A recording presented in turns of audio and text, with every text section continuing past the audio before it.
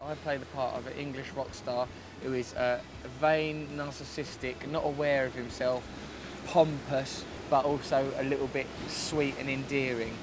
Um, this is a part for which I've trained all of my life for by spending a lot of time being, pompous. The sweet and endearing I had to work hard for, just spending time in orphanages really. One scene in particular where he sings a song at a barbecue, a luau I believe is the Hawaiian word for it, but like a barbecue at a hotel. I had to get up in front of hundreds of people, there were loads of extras there that day, loads of crew, it's the first day I was filming. I had to stand up and sing wearing like these skin tight leather pants. Oh, there's ancient skies, I've had these wandering eyes.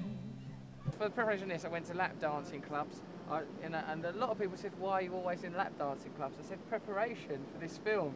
Eventually the police got involved. Why are you trying to get into the changing rooms of the lap dancers? Preparation for the film. Why are you wearing the lap dancers' underwear? Preparation for the film. Each time I had an answer. So when it came to standing on that stage, grinding about, being all sexy, I had a little secret. Under those leather trousers, I was wearing lap dancer underwear, and that enhanced my virility and on-stage presence. Through and through and through and through.